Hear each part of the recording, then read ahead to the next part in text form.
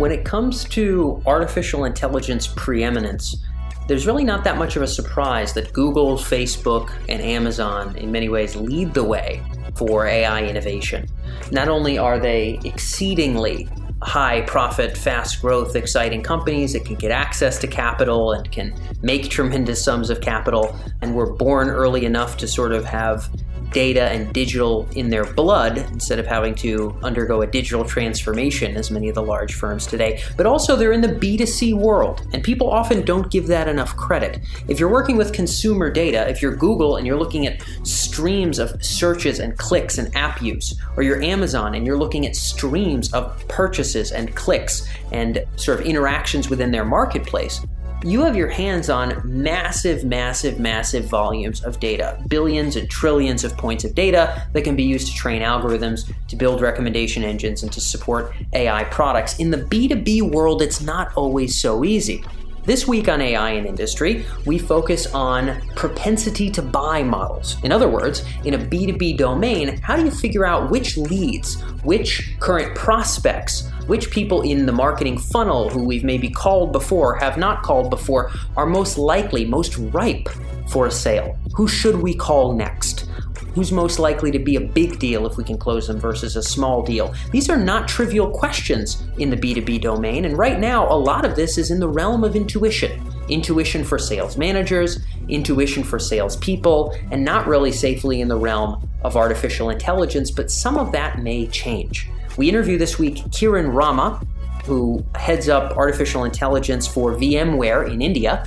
VMware has tens of thousands of employees around the world. They're now a subsidiary of Dell, and they're publicly traded. They sell a variety of technology solutions, and Kiran focuses on what it looks like to purchase external data and to leverage internal data to basically look at our CRM, look at our pipeline, and determine how to make smarter decisions, how to be predictive in terms of who's a big deal and who's a most likely best use of our time for a phone call and an email versus maybe another prospect. Again, in the B2B domain, where instead of like Amazon making billions of sales per year, in a B2B domain, we may only make hundreds of sales per year, or maybe in some cases, dozens of sales per year, but those sales really matter. And being able to inform those decisions to better marshal our salespeople and our marketing efforts to drive big deals is a, again, big deal. Pun intended in all ways. So we're going to be diving into propensity to buy models here at Tech Emergence on the AI in Industry podcast, what it takes to build them, what it looks like to implement them. So this is Kiran Rama with VMware. I'm Dan Fagella, and you're listening to AI in Industry. Without further ado, let's dive right in.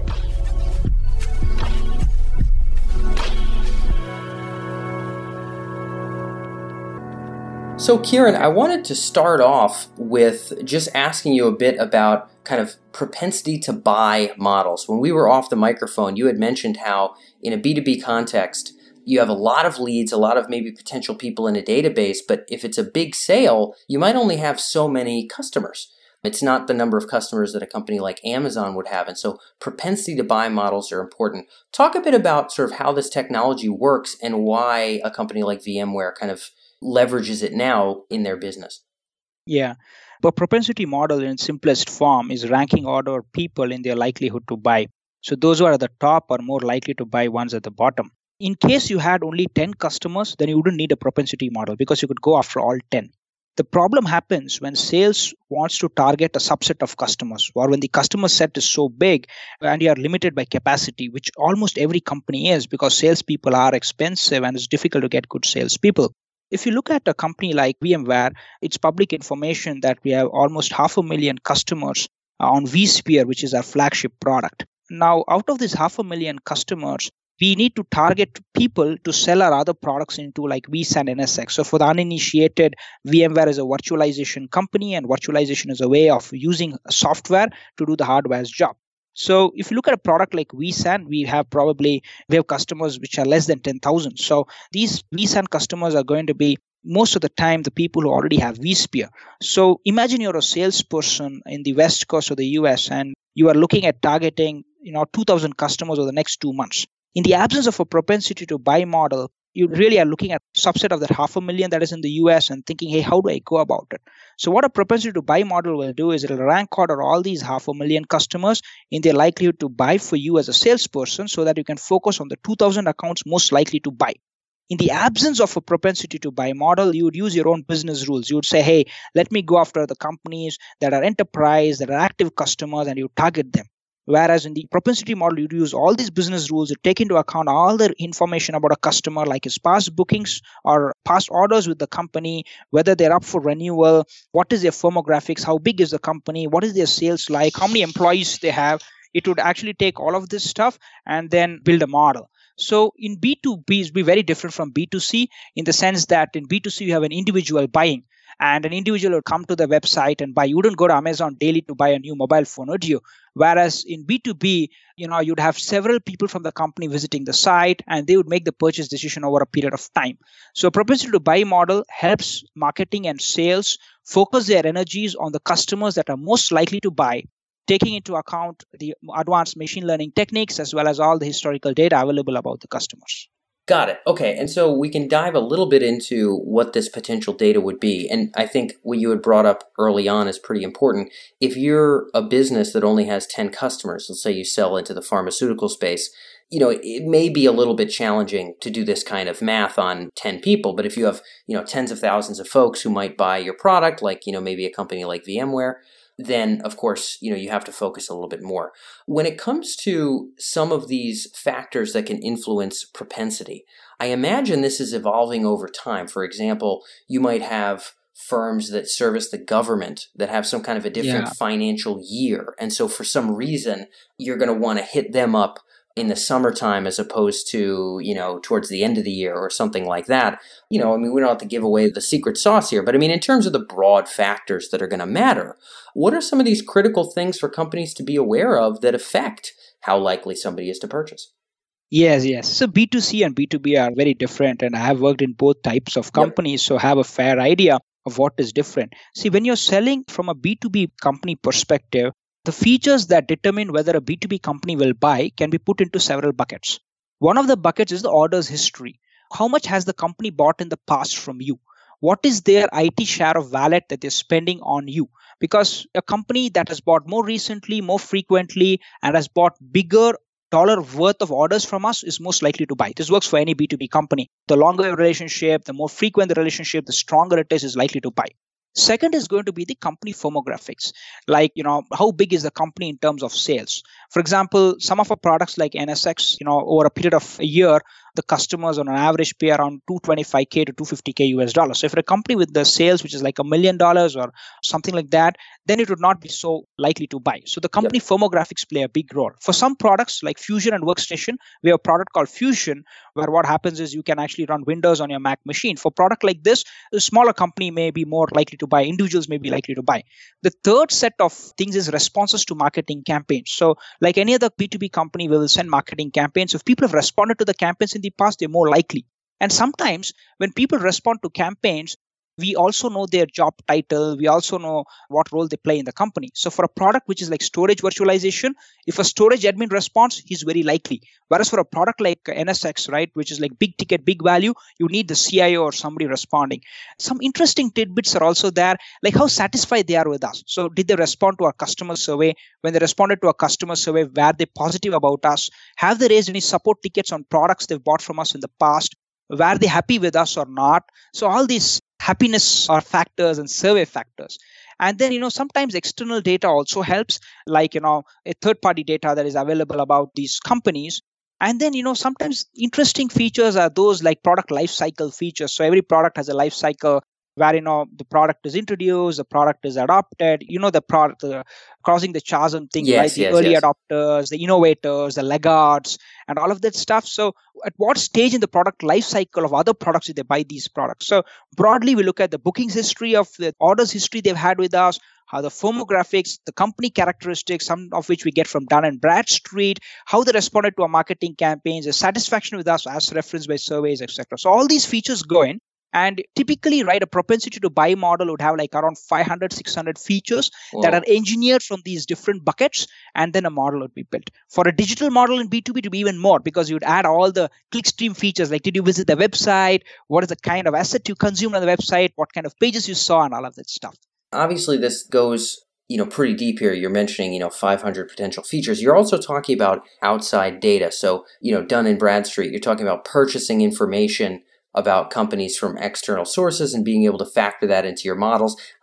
I take it that such kind of third-party data is somewhat common for these kind of models that need to be very robust and need to include info that you might not have collected. It sounds like almost anybody doing propensity to buy B2B would inevitably have some external sources. Is that safe to say? Definitely. In fact, they would use outside data even to clean up their companies, because in a B2B company, see, there are two types of orders, right? Friction orders and frictionless orders. A frictionless order is like an order on Amazon.com, right? You use your credit card, you swipe, you make the payment. Done. But sometimes Amazon also orders can be friction, meaning, the payment may not go through. Somebody may contact you and tell, hey, revise the payment. That is a friction method. In B2B kind of company, right, people are not going to swipe their credit cards and make purchases of 200K, 300K, right? Yep. It's all going to happen via a purchase request and a purchase order. And many times these orders will be manually entered. So many times you'll run into a lot of data issues. So, for example, IBM can be International Business Machines. It can be IBM. It can be IBM India, IBM US. Yeah. Somebody may get the spelling of IBM wrong. So many times Dun & Bradstreet data is used to figure out the duplicate stuff. And more importantly, for a propensity to buy model, Dun & Bradstreet data sets give rich information about the publicly available stuff. How many employees does the company have? Is IBM India the global DUNS or is it the local DUNS? Then what is the sales of the company? And where's the company headquarters located? All these useful information. So all B2B companies will use some form of Dun & Bradstreet. Yep. And typically they may also use some publicly available information outside Dun & Bradstreet as well, because in B2B, if you search on Google, you'll find like a large number of companies that sell this information saying is useful for you in your model. And we've evaluated a bunch of those as well, right? So all of these things. The other common thing in B2B is always is marketing lists, So these are all very common. Third-party data sources are extremely I can imagine, that's basically a requirement if you're going to take a propensity to buy model seriously. The last question I have about this before we talk a bit about the future, Kiran, is going to be on the topic you had kind of hinted at to some degree related to kind of cleaning of the data. So you'd mentioned you need to sometimes kind of organize the companies you already have and kind of clarify some of that. My guess is, this is a lot of heavy lifting in terms of working with data, working with models. A company who's thinking about setting up a propensity to buy model is likely going to want to think really hard about what are the propensity to buy models that are going to be most valuable for the business, right? A company like VMware, you have a lot of products, you have a lot of buyer segments. You don't really need to build propensity to buy models for, people in Luxembourg who are interested in your lowest priced products, right? It just doesn't really make sense. Yeah. It seems like a company needs to, when they're going to do this, they need to find what is a definable geo-region, product set, customer type who, if we knew if they were going to buy, would deliver the most value to the business. And that's where you start your model building. It seems like that's a pretty high level and very important decision. Is that safe to say? Yeah, so I would actually say that when you build a propensity model, you would not take the decision at a geo level, but many times you take the decision at a product level. For example, in B2B, right, the way machine learning algorithms work, they need to look at examples and learn from them. So if you give a machine learning algorithm inputs about only buyers, it'll assume everybody is a buyer, right? So one of the problems in machine learning is something called imbalance, which is the number of examples that you have of success. For example, how many buyers do you have? Let's say we're launching a product in mid of May, which is like 2 weeks from now. We can't have a propensity model for that because there's no historical information available that a machine learning algorithm can learn from. So we will take a decision on whether to build a machine learning algorithm for a product. So once a product is launched, say the product is launched in May, maybe you have 100 customers by August, then you start thinking of building a model. When you have a significant number of customers, you can build a propensity model only when you have buyers. So once the buyers happen, why buyers come through, you build a model and then you refine it over time. As the product life cycle changes, the nature of the buyers would change. So to your question, I would say it's not a decision you typically make at a geo product level, but you'd make it at a product level. But sometimes It may so happen, for example, many of the products in B2B, we have to be clear that the market is in the US. The US is the biggest consumer of a lot of these enterprise software products, followed by EMEA. Of APJ course. is usually slow in adoption. So many times you may take a decision saying, hey, let me build this model for AMER and EMEA and build for APJ later. Irrespective of the size of the customer, you'd like to have a propensity score to him, because today's world is so competitive that you'd want to get as much of the pie as possible, right? So yeah. It sounds like, as you had mentioned, propensity to buy is not necessarily something that you'd want to do for a geo region, but it'd be something you do for a product. Still, for a product, I imagine, looking at the whole suite of products you have, the product life cycle of all those products, the volume and potential market size of all those products, you'd have to look at all that to determine which product do we want to take all this time and buy all this external data and train all these algorithms on. Yes. Before. Yeah. So clearly for you guys at VMware, my guess is your highest priority products are the ones that get that kind of attention. Yes, definitely. This would be used by a lot of people in the company. They'd be used by sales, they'd be used by marketing, they'd be used by the partner organization. So everybody uses these because ultimately what a to-buy model does is it rank orders people like who is likely to buy. So if we take a simple example, you want to you're a salesperson in Germany and you have a target of 50 customers, you'd love a propensity list because then which customers you should focus on to get the 50. You can probably target 500 customers based off your own business reasoning and rules of thumb and what worked in your prior company, which they call heuristics. And sometimes they use the Hippo logic, right? The highest paid person will say what works. Whereas what happens is if you use a propensity model, we can tell you which are the 500 most likely to buy, which can result in higher sales for you. And then I think the biggest challenge in all this propensity to buy model adoption in companies is really demonstrating the results. Control tests are very important, right? So if you have 10 salespeople, then one of the things we've done to really increase adoption is try this control test with salespeople. So for example, if you're the sales manager and I am the analytics manager, I would share a list with you and I would tag some accounts as control and some as test. So test would be the accounts which are from my propensity model. Control is what you would have gone on your own. And if you have a team of 10 salespeople, you would give each of them a subset of test accounts, a subset of control accounts. You wouldn't tell them which is test and which is control, because then they will try to maximize their commissions by calling only test. Yes. So you'd have a 90-10 test control. I would run the campaign for 3 to 6 months, because in B2B, nobody makes a purchase decision immediately. They will take time to buy. So at the end of 3 or 6 months, you'll look at the results, you look at test and control, and then you go, hey, test is doing so much better. And then everybody's like, hey, I want the propensity model. For all analytics leaders, right, I would say, and sales leaders, if you don't do this, because a typical marketing or sales tendency is, let me maximize my sales. So they'll say, I'll go after everybody in your list, but then you don't know what's upside from that. And the model cannot learn. So once you demonstrate that something is working from a control test perspective and all of that stuff, that's when the adoption really kicks in, because people realize the value that it can bring to the table. This is excellent. I think hopefully the people tuned in who are really thinking about applying this will be able to have some high-level takeaways here. Obviously, this is the kind of thing you've worked on at the mega giants, the Amazons and the Flipkarts of the world, and now at VMware. I think this is valuable lessons to tune into. And that's why I wanted to ask you the final question here, which turns our head to the future for the last couple minutes of this interview. You've been working on, to some degree, again, propensity model stuff at big firms for a while. Clearly not all B2B firms, and certainly not all e-commerce companies, have an understanding of this technology, but my guess is, most of our listeners, I would imagine, are B2B. My guess is that this will become somewhat normal for B2B companies at a certain scale. They're going to need to better prioritize and better get a sense of the sales propensity of the various folks that they communicate with to kind of stay competitive. How is this going to change the business landscape? In other words, how is this going to become more accessible to more companies, and how is that going to alter the way sales are done? Yeah, I think there's a big opportunity today for everybody to leverage machine learning, no matter whether they're big or small, because you don't need massive teams to do all these propensity models. You need to hire good data scientists. For example, to build a propensity model, I would say you would need a max of 1 or 2 people in any company. And the challenge for small organizations will be 2 things.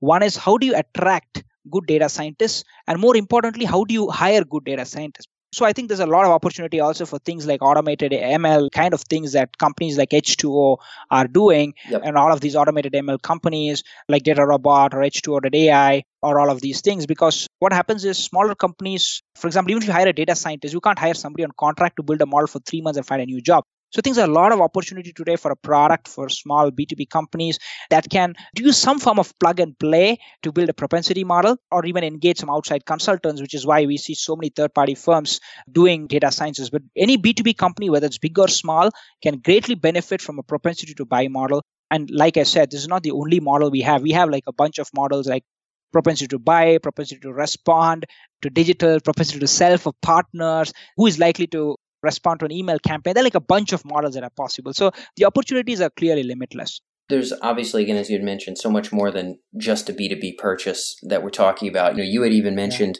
when somebody shows up on the blog or the website, what content do we want to show them if we're trying to close a B2B sale? There's propensity models to coax out there as well. It seems like you had said talent is going to be the big crux here, being able to find either the internal or external talent to make it happen. Obviously, that combined with the data is going to be what people need if they're thinking about doing this. Yes. And smaller companies, I think they also need to have a mechanism where they're storing all the historical data, because many times people don't realize the power of data, right? So, because many times you start on a project and then you figure out the data has to be there. That's what my friends in other companies have told me.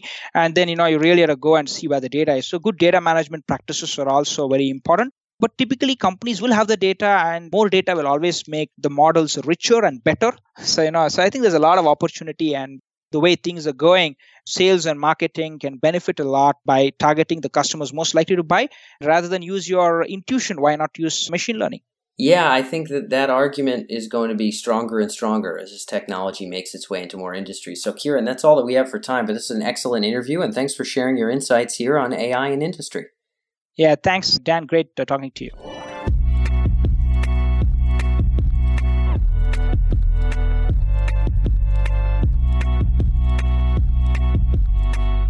That's all for this episode on the AI in Industry podcast, where we explore the applications and implications of AI in your business or industry. And when it comes to those benefits of real insight in terms of artificial intelligence applications in business, this show is really just the tip of the iceberg. AI in Industry is produced by Tech Emergence, and over at techemergence.com, you can find actionable industry-specific coverage, including case studies, unique market research with charts and graphs, and regular coverage of the AI applications of both the hottest startups here in the Bay Area, as well as what Fortune 500 companies are doing with AI today. Everything from marketing and advertising, business intelligence, to specific industries like finance and healthcare. You can stay ahead of the curve and stay on the right side of disruption by visiting techemergence.com. And when you're there, make sure to sign up for our weekly newsletter on the left-hand side of the page. Most of our podcast listeners get the episodes directly to their inbox every week. You'll be joining tens of thousands of other business leaders who join us from all over the world to stay ahead of the curve of AI in their specific industry. So that's techemergence.com. I'm Dan Faggella. This is AI in Industry, and we'll catch you next week.